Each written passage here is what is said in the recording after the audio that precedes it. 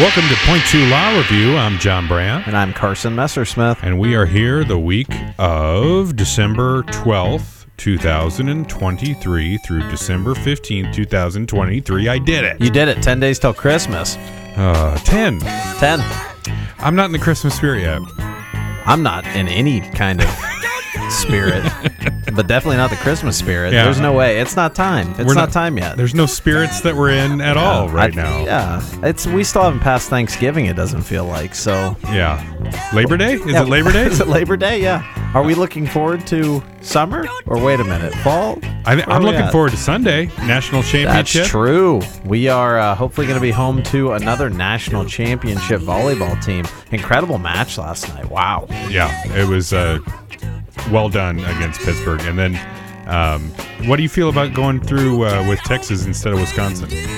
Well, it would have been fun to have played Wisconsin again, but they've been our bogey team. They've been one of those teams that's just had our number for the last few years. So, frankly, I feel a little better against Texas. Although the way Texas played against Wisconsin, that was pretty unbelievable. So I hope we can receive serves better than Wisconsin did because, wow, Texas kind of rolled.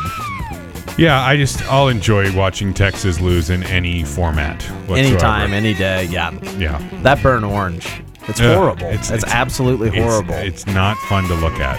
Yeah, I don't know why it was. I hate Texas more, dislike Texas more than I think maybe any other school. I think Oklahoma probably had that rivalry before, but growing up, it was just always like, God, Texas is the worst. Yeah, it was Colorado and then later Texas for me, but anyway. What do we got for ex parte summary, Carson? All right, first one we have is Noland versus Yost in loco parentis. Ooh, fun. This is Urich and Brown Limited Partnership, the Middle Republican Natural Resources District. And that is a civil APA constitutional due process fair trial. Lopez versus Catholic Charities, workers' compensation, or tort claim. All right, let's get started with that Supreme Court case. Go ahead, Carson. All right, so we start off with Noland versus Yost. And this is maybe not siren-worthy, but I think this is a pretty big case if you practice in the family law realm. So this is an appeal from the District Court of Sarpy County. And basically the big issue on appeal is that this is an appeal from a marital dissolution. But in this case, a husband was seeking a judicial determination that he had stood in loco parentis to his wife's biological child, and he was wishing to litigate the issues of custody and parenting time under Hickenbottom versus Hickenbottom. And so the big issue on this case is whether or not a step-parent who had established in loco parentis status could still seek to litigate issues of custody and visitation if the other step-parent had unilaterally terminated that in loco parentis status. And so, again, that's kind of the framework we have.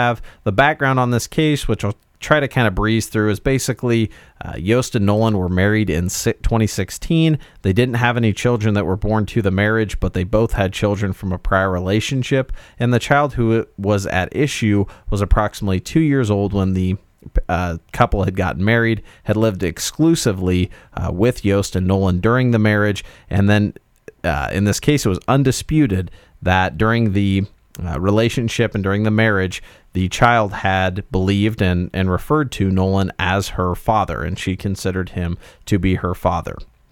And so basically what happens here is that in September of 2021, Noland had filed a complaint for dissolution of marriage, and at that point in time, Yost basically takes the child away and says that you cannot have a relationship with this child. And so Noland, during that, files for an order basically showing that he was in loco parentis status and that he could seek to have visitation and custody. And so there's a hearing on that, and basically what the court found, or the district court found, was that it was a parent's right as a biological parent to seek a determination of what was in their best interest of their child. And so therefore the district court found that even though the step parent, in this case Nolan, had established an in loco parentis status, had acted as this child's parent, and had stood in the role of being a parent, the step parent could unilaterally terminate that relationship. And because the step parent had done that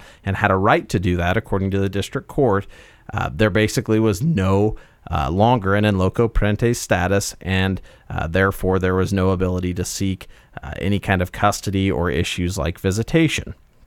And so the Supreme Court takes this up, and a couple of things just to frame the issues here is the first thing, of course, is dealing with jurisdiction, which actually is pretty relevant in this case and is something you should take a look at if you have anything like this on appeal, because it goes into a lot of finding a final appealable order in dissolution cases and dealing with what is a final appealable order and what deals with a substantial right. And then the second issue is framing the issue of that in loco parentis status, but here there weren't any assignments of error listed with the appellate court rules at the start of the appeal and numbered individually, and so here they basically were just looking at that issue for plain error.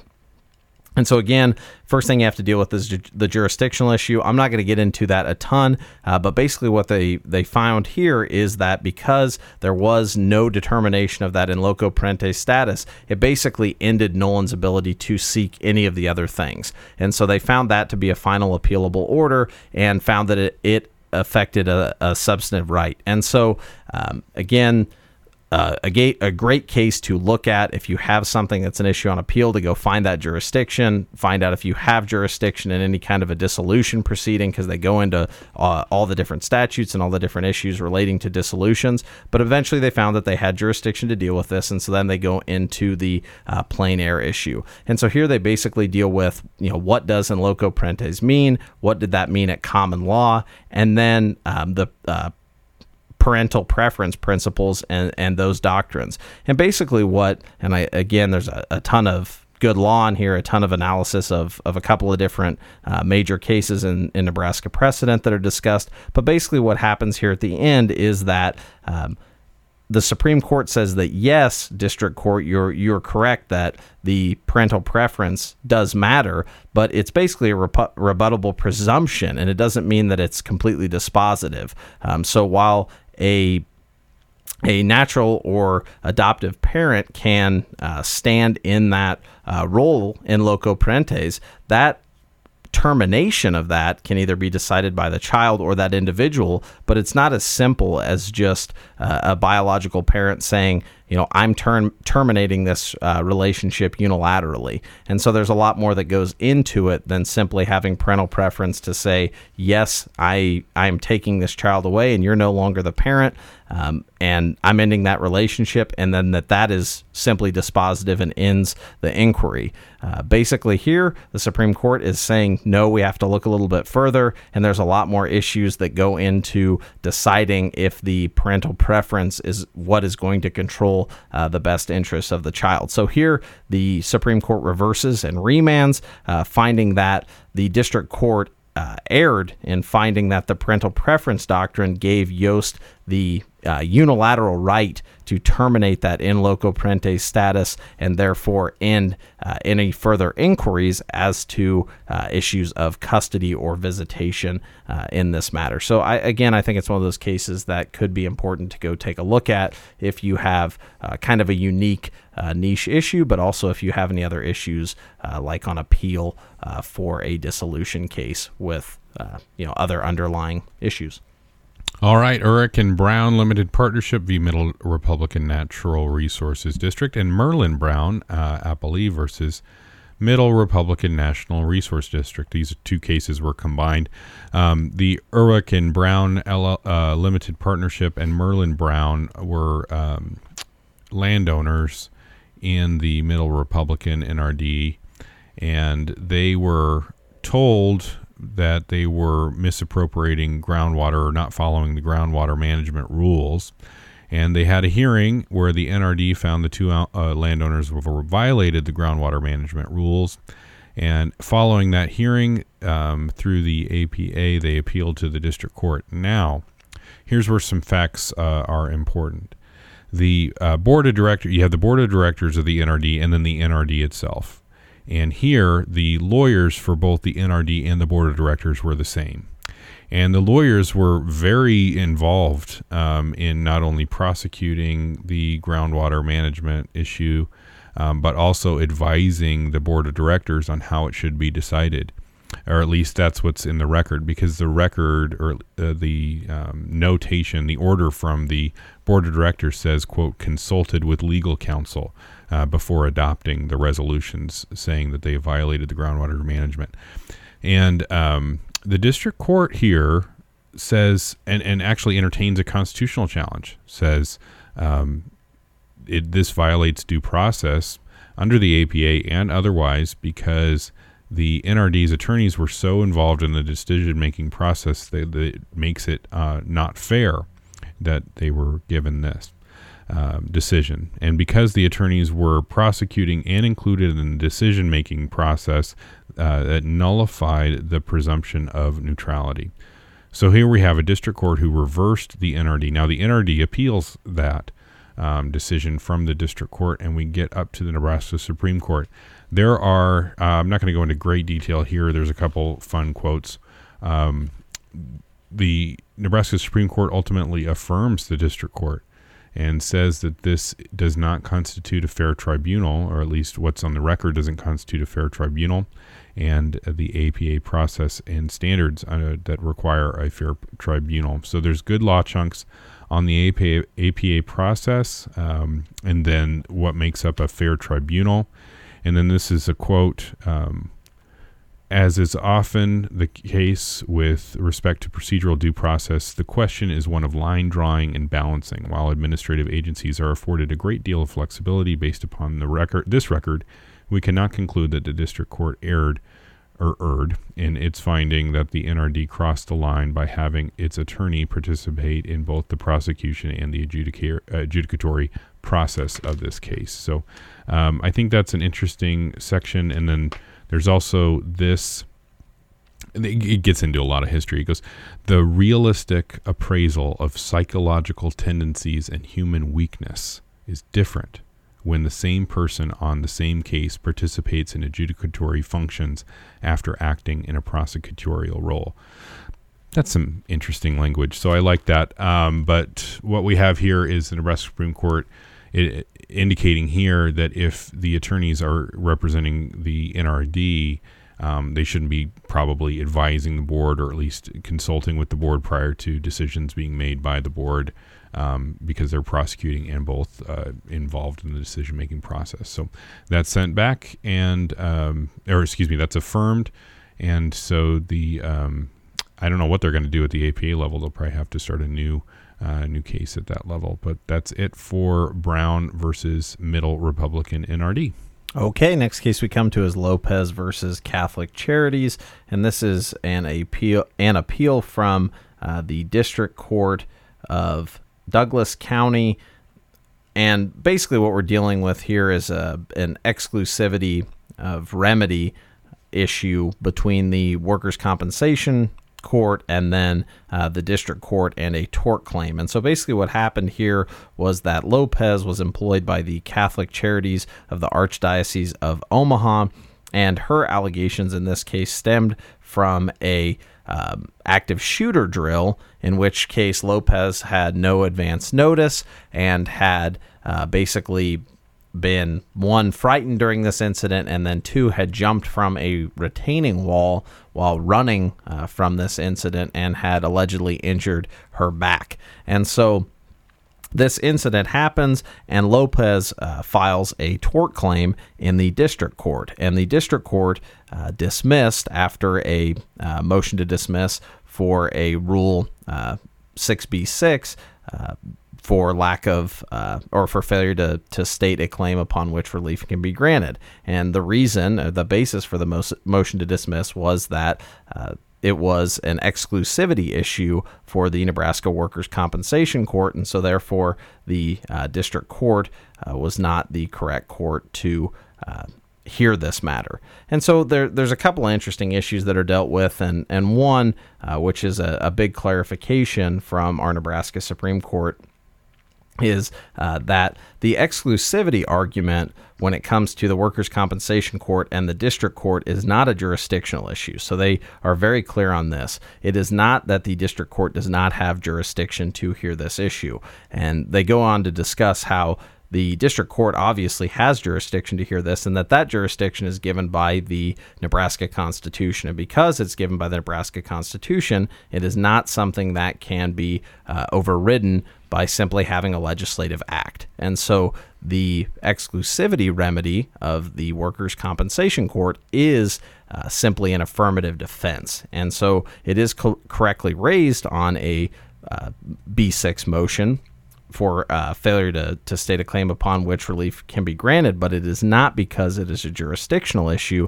It is because it is an affirmative defense, and because of the fact that the legislature has created an affirmative defense by creating the Workers' Compensation Court, which has the ability to exclusively hear these issues. So I guess maybe it's a distinction without a difference to a certain extent, but they do make sure to clarify that there is that distinction, and that it is not because the District Court does not have jurisdiction.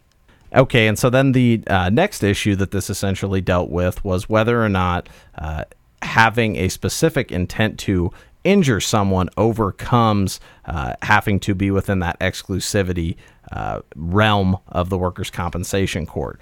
And the big issue that this hinges on is the fact that Lopez looked at the fact that an intentional act from an employer, or a specific intent from an employer, takes a act out of the Workers' Compensation Act and makes it a tort. And what the Supreme Court alleges is that it's not based on whether or not the injuries were unexpected or unforeseen to the employer. It's whether or not they were unexpected or unforeseen to the employee. And so it's more based on the injuries and what happens to the employee. And so the act of the employer does not necessarily take it out when it comes to an intentional tort that causes actual physical damage. And then the other interesting thing here that happened, and I don't know if we've noted it on this podcast, but it is something that's worth noting again when we deal with these appellate issues, is that there was a constitutional argument that was brought up, but in this case, Lopez had failed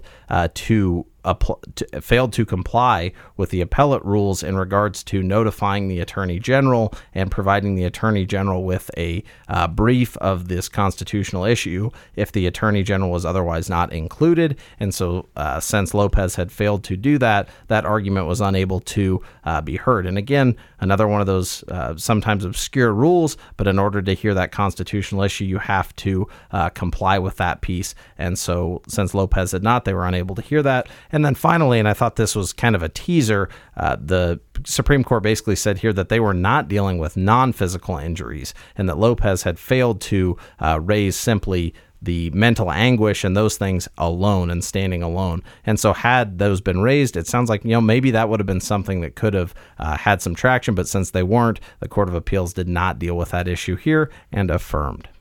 All right, that's it for Nebraska Supreme Court. What do we got for Court of Appeals? I think you're up. Yeah, I am right back up. So we start with Rachel C. on behalf of Clayton R. versus Amos R. And this is an appeal from the granting of a protection order in Buffalo County. And basically what happens on appeal here is that Rachel had sought a protection order in favor of herself and her daughter Merrick and her son Clayton against Amos. Basically, there were various allegations. It ended up happening that the protection order was not sustained as to Merrick and as to Rachel, but was sustained as to Clayton. And there was some underlying abuse there that was more particular than the other two individuals, and so that appeared to be why it was sustained there. But the issue on appeal, and what the Court of Appeals dealt with, is basically the fact that while there was a protection order granted, it essentially allowed for no contact with Amos in the meantime. And the Court of Appeals, looking at this de novo and reweighing essentially what had happened here, found that because there was a parent-child relationship between Amos and Clayton, and because while the allegations did support the granting of a protection order, they did not support a lack of any contact between Amos and Clayton, and so therefore they reversed and modified or reversed and remanded with directions as to allowing at least some form of contact in order to maintain that parental relationship, while still finding that there was enough evidence to maintain that protection order. They did want to, again, looking at it, it seems like we continue to have one of these cases every week or 2 weeks, work with what should be allowed or what is allowed within these protection orders. In this case, they found that parental relationship was important enough and needed to be maintained, that it at least had some carve-outs within that protection order that should have allowed for that. So that was reversed and remanded. All right, I got a quick one. This is a State v. Ricky E. Anthony. This has been up 3 times before, and I think it got sent back down once. This is on a post-conviction. The post-conviction case here, the allegations involve ineffective assistance of counsel on both his trial counsel and his appellate counsel, and the district court somewhat summarily denied those claims and didn't provide him with an evidentiary hearing, and the allegations don't provide any specific facts that indicate any ineffective assistance of counsel. It's more general statements. So this was affirmed on appeal by the Nebraska Court of Appeals. All right, the next case we come to is State versus Waltman, and this is an appeal from a plea-based conviction in Lancaster County of attempted possession of methamphetamine, where Waltman was sentenced to a term of imprisonment for 12 to 18 years. On appeal, the issues that they are dealing with are excessive sentence and ineffective assistance of counsel. Here, the sentence was within the statutory range and the appropriate factors were considered. And as to the ineffective assistance of counsel, was kind of one interesting issue, which was the counsel's failure to investigate terms of cooperation agreement. So this had started as a federal case, and Waltman had failed to completely comply with the cooperation agreement on the federal case. And so this was actually a more minor issue that the feds had failed to take up. And so then the state court had brought these charges, and in the end, there was no ineffective assistance of counsel, but that one was just kind of an interesting piece that you haven't seen too many times on these criminal appeals. Okay, I have interest of Lucas C. v. Wayne State of Nebraska v. Cynthia C., the appellant, and Juan B. et al. Appellees. So this is a juvenile case. The juvenile court had been involved with Cynthia and her children for a number of years. She had a new child while her other children were in custody, and they had a temporary protective custody hearing. The ongoing case this is the youngest of 5 children that she had, and the removal was based on domestic violence and lack of progress concerns in her other juvenile case. On appeal, she alleged that there wasn't sufficient evidence and that the court didn't specifically find reasonable efforts, just quote, that it met its burden, because finding that the state met its burden was all that was in the order. The appellate court here finds that there was sufficient evidence. There's a few pages here indicating her struggles with alcohol and relationship issues, domestic violence, and just being engaged in the process of trying to get her children back. And so they found that there was sufficient evidence in order to keep the children in custody. And I guess this is somewhat important, at least from a case law standpoint, even though you can't cite this one specifically. There's other ways to do it. We talked about that earlier, how you can cite these non-permanent publication decisions. But anyway, without a specific finding of reasonable efforts, the court here finds that when the lower court said that the state of Nebraska met its burden, implicit in meeting its burden was that reasonable efforts language, that reasonable efforts were made. And they said that language was sufficient. You didn't have to make a specific finding of reasonable efforts. Plus, the record was pretty replete with reasonable efforts involved. So I think that's it for the Court of Appeals, and this was affirmed, of course, and I think that's it for the Court of Appeals. I think that's it for us this week. I think that is it for us this week. Well, we made it. We did make it. It's Friday. It's Friday. We only have, I'm trying to think, do we only have one more set of these before Christmas? That's crazy. What are we going to Only two before. Do they release on the 22nd? Yeah, I think so. I was not going to do anything that day. You have no choice. Now you have to. Oh, okay. Well, people want to be able to listen to this on the way to the holidays. Isn't that what you want echoing through your ears? Everybody pause Christmas. There's a new Point 2 law review on. We have to listen to this. No, it's, kids, go play with the loud toys. I'm going to pop in the headphones and the AirPod Pros and forget Put the noise world. canceling on and just zen. All right, go back to episode 1 for the disclaimer. This is Point 2 Law Review, brought to you by Anderson, Klein, Brewster, and Brandt. We have offices in Holdridge, Minden, and Kearney. Anything else? I don't think so. All right, well, have a great week, everybody. We'll see you next week. Thanks, everybody. The island greeting that we send to you from the land where palm trees sway. Here we know that Christmas will be green and bright, the sun to shine by day and all the stars at night. Melancholy.